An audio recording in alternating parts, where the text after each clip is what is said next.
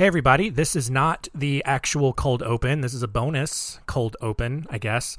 A couple of announcements. Over the next couple of weeks, you will hear some ads for some other podcasts that you should check out. I guess I've gotten to that point where people are interested in sponsoring the show now, so I guess that's cool. The other big announcement is that I recently published my 20th book. It was also my 18th and 19th books as well. I publish multiple at once because I'm terrible at marketing myself. The first book is part 6 of the 100 Stories series that I do, which a lot of those stories are featured on this podcast, so why bother buying the book? You can just keep listening to this. The other one's a parody cookbook. The other one is, I assume, the first-person role of a serial killer. It is not a manifesto or a confession, but I can understand why you would think that if you read it. But if we're being honest, you're not going to read it. No one reads the stuff that I write, and I get it. It's probably not that great, just like this podcast, all right? This got kind of depressing really fast, so here's the actual show.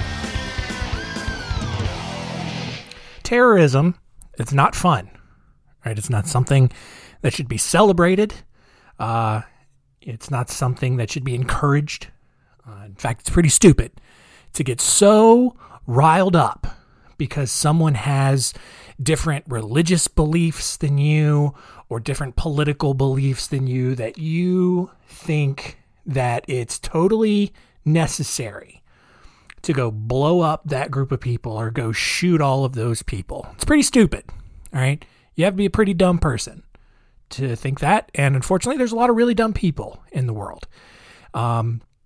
Now, look, part of me wanted to put this episode out on the week of 9/11, but I didn't, all right? Because I have respect. I don't know who that respect is for, but I have it. So that's why it's this week on Our Weird World. Our Weird World.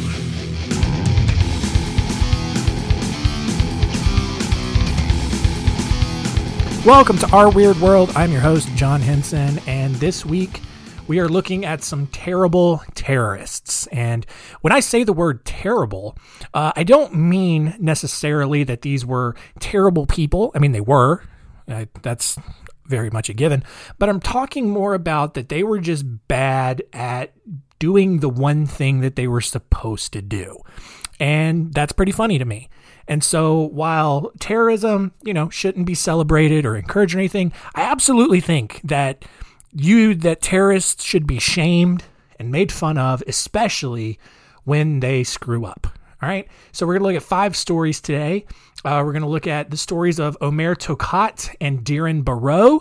And then we are also looking at failed attacks on the Thomas Jefferson Cultural Center, the USS The Sullivans, and the Glasgow Airport. Let's get ready to make fun of some very silly people.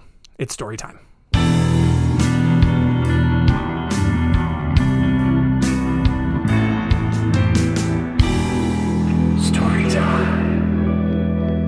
We start actually back in 1942 with the Russians, obviously, who during this time had already been making a living by sending spies to assassinate people that they didn't like.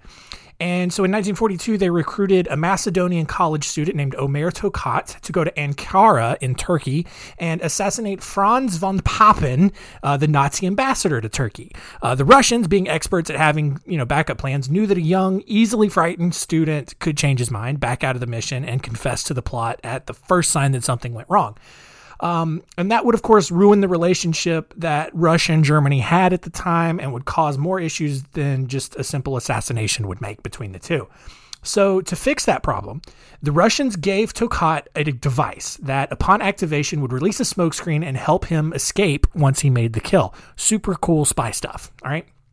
So on the morning of February 24th, Franz von Papen, I just love saying it that way, walked from his apartment in Ankara and was going to the German embassy to do whatever ambassadors do there. And Tokat, who had been staking him out, sensing that this was his best opportunity to do it, started following close behind him. And Tokat nervously waited for the right moment, and as nervous assassins tend to do, he then just proceeded to mess the whole thing up. So what happened was Tokat pulled the trigger on his gun and the pin for the smokescreen at the same time, which was the one thing that he absolutely was not supposed to do. So like he's sitting there in the meeting with the Germans, like, okay, Omer, here's what you should do. You are going to assassinate Franz von Papen. You're going to pull the trigger on the gun, very much like you do. And then, after, and I cannot stress this enough, after you pull the trigger on the gun, then you release the pin for the smoke screen. You do not do them at the same time. Please listen, Omer. Do not do that at the same time. You cannot do. Well, guess what he did? He did it at the exact same time. And what happened was just a humongously big, I don't know why I said it like that, just a gigantic explosion rang out along the boulevard. And the diplomats who were walking with von Papen were knocked to the ground. And Tokat, on the other hand, was completely vaporized. Like, dude was gone. The only things that were left of him was his foot, a chunk of his forehead, and his penis in a nearby tree. I'm not even making that up. His wiener landed in a tree. Other than his foot and his forehead, the rest of him completely disappeared. Von Papen survived the attack with nothing but a burst eardrum, and 2 months later, 4 members of the Soviet Secret Service were convicted of the plot to kill him and were sent to prison. So, fun times. Great start to the stories. We're going to jump ahead about 50 years to the early 90s at the start of the Gulf War, which obviously angered a lot of Muslim terrorists all over the world. And as Allied forces bombed the bejesus out of Iraq, various terror groups attempted to launch their own attacks on American properties in other countries. But after failed attacks in Indonesia and Thailand, terrorists moved on to the Philippines.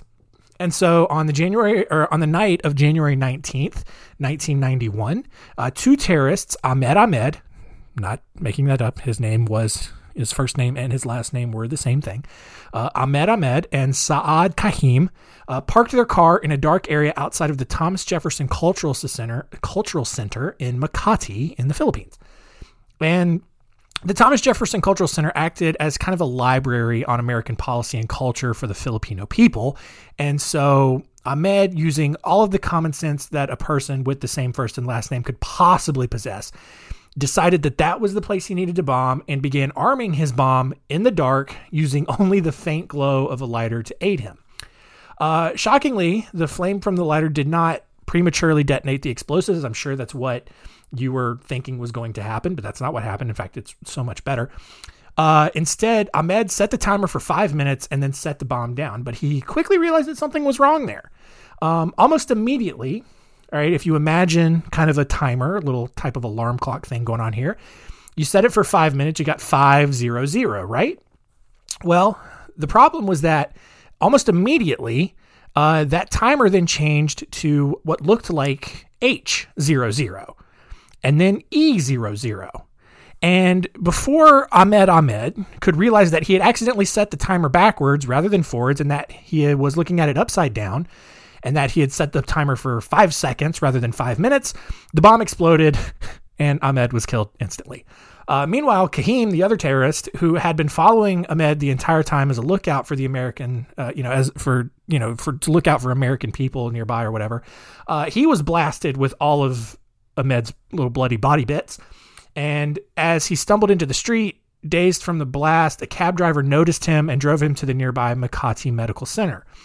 And that's when Agent Evanoff from the DSS arrived at the hospital to investigate the incident. Kahim handed him a piece of paper with the telephone number to the Iraqi embassy because Kahim thought that Evanoff was a fellow terrorist rather than an investigating officer from the country he had just tried to attack. So rather than try to deny it, Kahim was just like, "Hey, man, I'm so sorry. Can you go finish the job? This is everything you need to know." And once Kahim recovered, he was sent off to prison, but shockingly, he was later released as part of a prisoner exchange, which, honestly, those are the kinds of guys that I'm okay with releasing, all right? Because they clearly suck at their job. If they try to get involved in another terrorist plot again, they're probably going to screw it up for everybody. So I am okay with that prisoner exchange, 100%.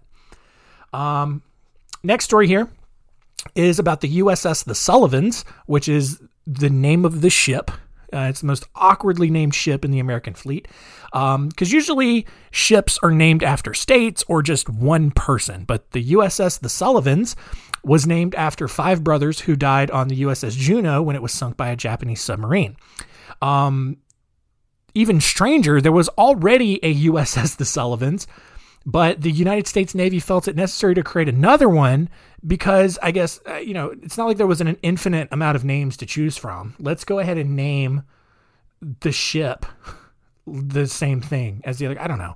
Or just take like 5 ships and name one after each brother. Like, how hard is this? The second version of the Sullivans was commissioned on April 9th, 1997, and was sent to various places along the Atlantic and the Persian Gulf. Well, in 2000, the Sullivans was docked at a port in Yemen. And unbeknownst to the crew, a group of Al-Qaeda operatives watched from a distance and made plans to blow up the ship for no other reason than that's just kind of what they did. After giggling at the thought of having a plan go well for once, the group began piling as many explosives as they possibly could onto a life raft. And in their minds, all right, these Al-Qaeda operatives were going to drift up next to the Sullivans and detonate all of the explosives on board. The Sullivans would sink, the Americans would die, Hassan and Ahmed and Kahim and all these people, they were going to go get their virgins in heaven, and the world was going to cower in fear at the might of Al-Qaeda taking down a U.S. warship. So that's what they thought was going to happen. Well, once the boat had been loaded, the group gave their final blessings to the lone brave terrorist as he puttered out of the marina on his way to the Sullivans. However, that hopeful giddiness was squashed almost immediately when the boat just sank into the bay, just a few minutes later. Somehow, in the haste to just load up as much destruction as they could onto the boat, the terrorists failed to take into account that boats can only really just hold a certain amount of weight before they lose the ability to remain buoyant. And the Sullivans left Yemen in April and returned back to America before going back to the Persian Gulf in 2002 during Operation Enduring Freedom. Al-Qaeda didn't give up on its plans to blow up ships. They did actually learn from their mistakes on this one and successfully bombed the USS Cole on October 12th, 2000. So Sullivan's dry run ended in failure. They did learn from this one, so good on them, I guess. But still, just like... At what point do you not just look and be like, hey, guys, I think this is overkill. I think we have enough explosive. We need to, let's keep some for later. All right. I know black market, a lot of explosives, but I don't, okay, anyway, I'm sorry. I'm having fun with accents. All right. So our next story here is of Dhiren Barot. Dhiren Barot was born in 1971 in India, but his parents moved to the United Kingdom shortly after his birth. At age 20, Dhiren converted to Islam, and 2 years later he visited Pakistan, where he participated in various campaigns against Indian forces, which was his own people, in Kashmir. By the early 2000s, Barot was a full-fledged member of Al-Qaeda and was super enthusiastic about killing people for absolutely no reason.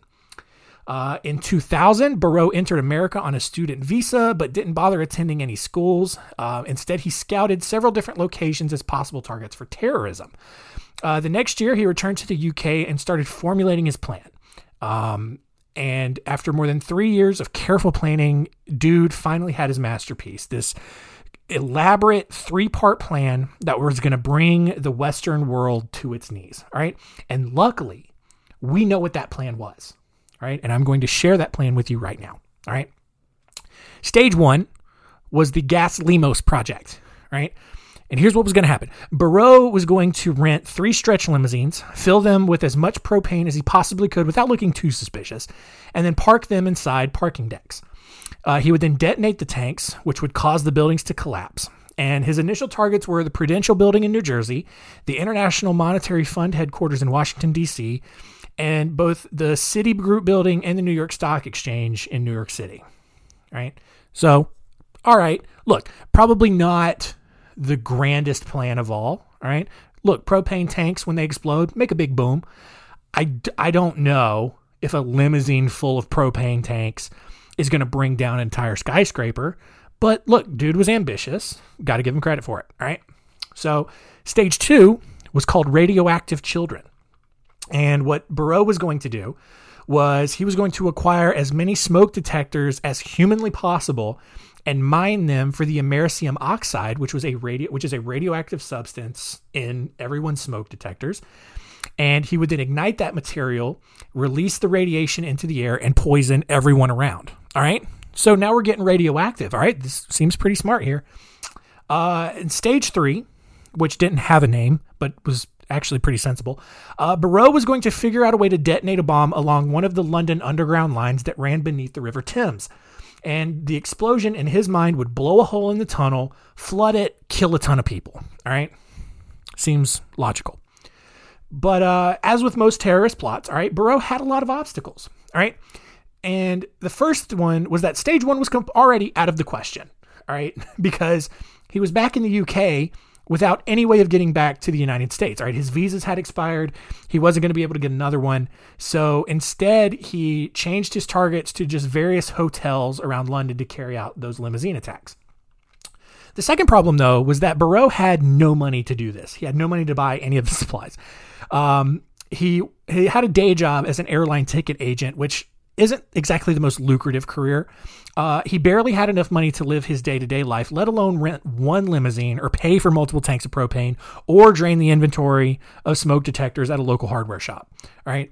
And despite being in Al-Qaeda, like, he wasn't on the leadership committee or anything, and he wasn't deep enough in yet where he could just get funding from them to do it. All right. He wasn't close enough with anybody where he could be like, hey guys, I need to get a lot of money for my new terrorist plot, my terrorist attack. I'm going to do one. All right. Do you guys fund that? Can I get some crowdfunding going? Anyway, the third problem, and this is likely the biggest one, is that Barrow had absolutely no idea how to create a bomb. All right. He thought that simply throwing a lit match at a barrel of propane would ignite it.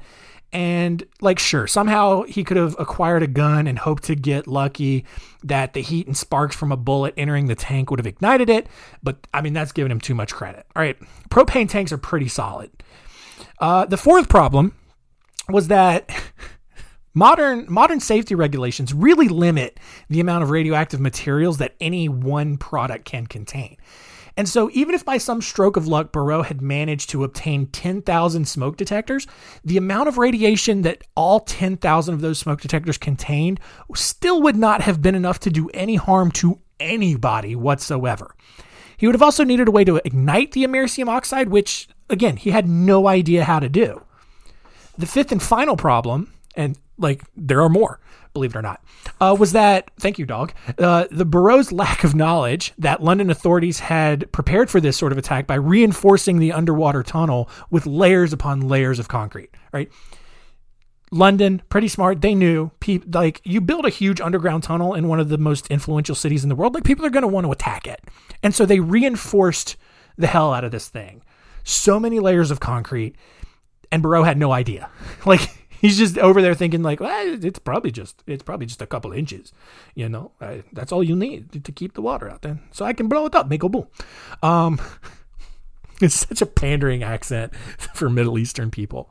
I don't care. So, and look, and the reason they did this, not just for terrorists, but, like, also, like, if a car crashed and exploded or a ship, you know, banged into the tunnel, like, the tunnel would still be able to survive that big of an impact without putting people in danger. All right. Also, Barrow would have needed a humongous bomb to do any kind of damage to the tunnel, which, as you know by now, was something he did not have. And he didn't know how to make it. He didn't know how to obtain it. And because he really wasn't the smartest terrorist, he wasn't really the most secretive about it, British intelligence quickly picked him up and placed him under surveillance, and he was arrested on August 3rd, 2004, while he waited in line to get his hair cut at a barbershop in London.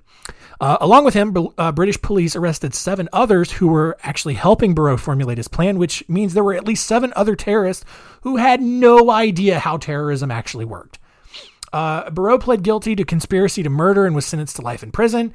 However, the judge recommended that he only serve a minimum of 40 years, even though his plans were quote unquote viable, which, I mean, that's a stretch. In July 2007, Barrow in jail had boiling water poured onto his back by other inmates because he's stupid and definitely deserved it. When he tried to fight back, another inmate poured boiling oil on his head, which is probably a lot worse. Both of those attacks likely took way less planning than Burroughs' giant terrorist plot, but they were wildly more successful. And as far as I know, he is still in prison today. Obviously won't get out until, I don't know, probably like 2044, maybe. Let's hope not. Our final story comes in 2007, when on June 29th, Bilal Abdullah, who was a doctor, and Kafil Ahmed, an engineer, parked two cars filled with gas tanks on the streets of London. Unfortunately for those two terrorists, the tanks didn't explode because they didn't include any sort of oxidizer in the car to detonate the tanks, which honestly, I mean, that's a small detail that you would expect an engineer to know and take account of. But no, they just they just parked the cars full of gas tanks and then just walked off like, yeah, they'll explode at some point. Probably. Yeah, that's how it works, right? No. One of the cars was even actually towed because it was illegally parked. So it would not have worked regardless. Well, the next day, Abdullah and Ahmed tried again, this time in Glasgow, Scotland. And their plan was to drive to the terminal at Glasgow International Airport and just unleash all kinds of terror. All right. And they grabbed a dark green Jeep Cherokee, filled it up with more gas tanks. I don't know where they're getting all these gas tanks from, but they got them. And in their minds, once their car collided with the wall, the tanks would explode, and then they would ascend up into Muslim heaven and just a magnificent ball of glory. All right. But again, as the pattern goes here, Abdullah and Ahmed just had not done their research. All right. Because the terminal doors at Glasgow International Airport were guarded by security bollards. And I mean, you've seen them. It's generally those concrete or metal posts that line sidewalks in front of like very important buildings. They're usually like, a foot apart, I guess. Because those things are designed to keep vehicles from doing exactly what Abdullah and Ahmed were trying to do with a vehicle. And they saw this, realized it was kind of a minor setback, but they were really committed to this bit at this point. And so they slammed their Jeep into the bollards at all of 30 miles per hour. Surprisingly, though, it was enough of an impact to detonate the gas tanks inside the Jeep. The problem was that it did not kill the terrorists immediately. Abdullah leapt from the car and just started throwing haymakers, presumably because he did not think to bring guns. They didn't bring guns. All right. They thought the car was just going to hit the wall, explode, and they were not going to have to do anything else. Instead, they hit the bollards, the car exploded, they didn't die, so now they've got to improvise from here on out. So Abdullah is just swinging on fire, shouting, Allah, Allah, just hitting nothing but air. All right. Ahmed, who was also covered in flames, ran into the terminal where he was promptly kicked in the balls by John Smeaton, an airport employee. I don't know why he kicked him right in the balls, right? Typically, maybe you tackle him, maybe you push him aside. But I don't know. If I see someone running at me and they are on fire, my first thought, my second and third thought is not going to be, hey, I need to kick this dude in the balls. But that is what John Smeaton did. And he kicked Ahmed so hard that he actually tore a tendon in his foot doing it.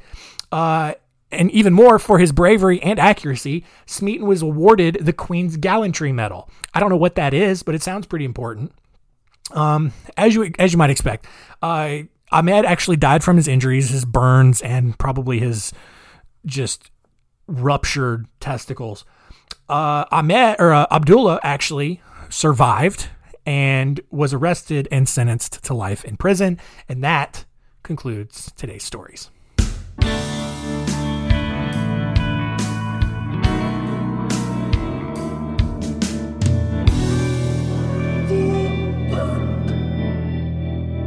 All right, another round of stories in the books there. I think after learning about these stories, it makes a coordinated terrorist attack, I think, that a little bit more impressive to me. 9/11 especially, just incredibly coordinated, a miracle of human teamwork and engineering, I think. And so on that side, terribly sad, don't get me wrong, but kind of impressive when you think about the scale that it required to pull that off, especially when you see like how difficult it actually is to coordinate a terrorist attack. And maybe it's because these people were really stupid to begin with and were never going to be successful anyway. But let us now see what we learned today.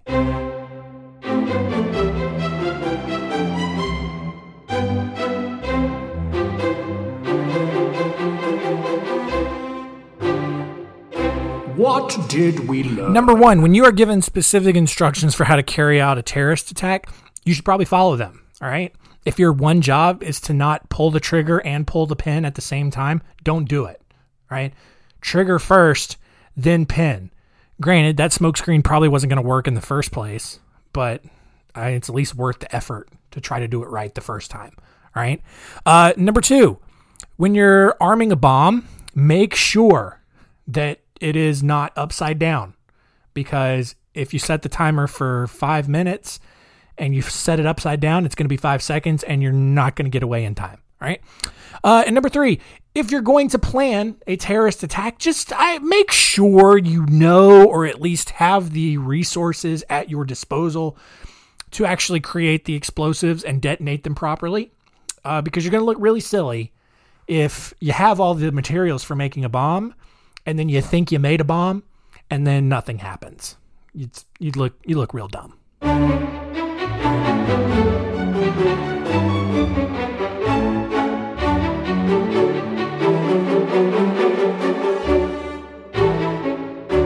Next week on Our Weird World, we're going to look at another dumb group of people, and that is politicians.